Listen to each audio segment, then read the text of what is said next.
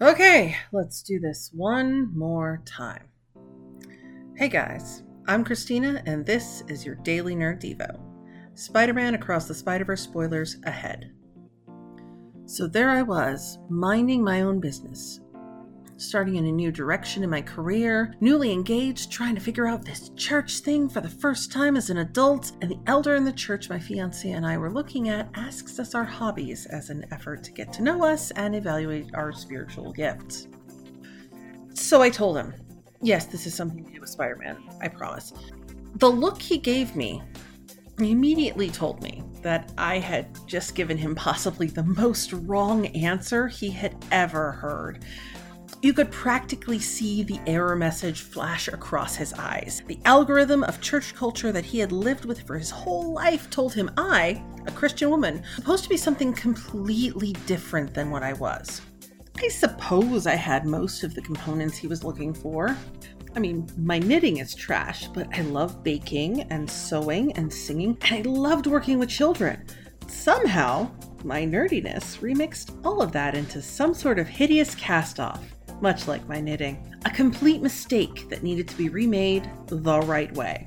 I never did end up being able to recover from that first fumble. We tried, but after he pulled my fiancé aside for a private discussion about me one too many times, it was very clear that I wasn't church material and I was messing with their algorithm too much.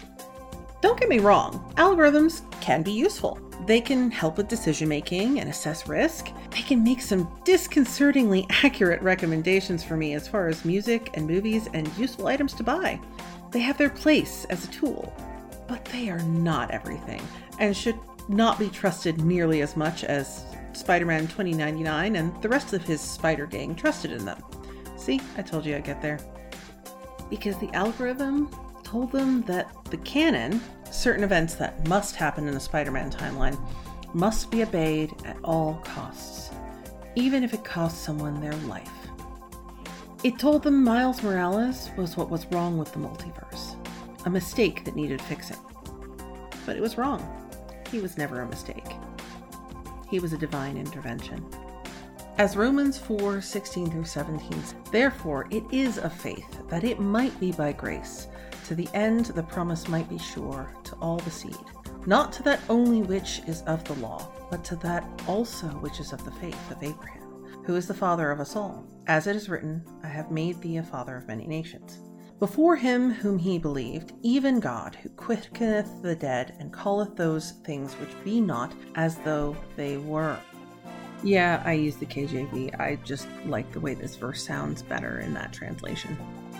The algorithm said Abraham and Sarah, a couple aged 100 and 90 years respectively, would never have a biological child. And yet, God told them they would. And they did. Jesus was apparently supposed to be a warrior king, but he wasn't, because he who is called I Am wasn't. And the algorithm in Spider-Man Across the Spider-Verse said Miles Morales was supposed to lose his father and become not the one and only Spider-Man, but a villain instead. One spider bite changed all of that and made him into the hero who can chart a different course and just might pull the multiverse out of the tailspin it ended up in. And that's not a mistake. Just like Jesus coming and giving us a hand with our sin problem isn't a mistake.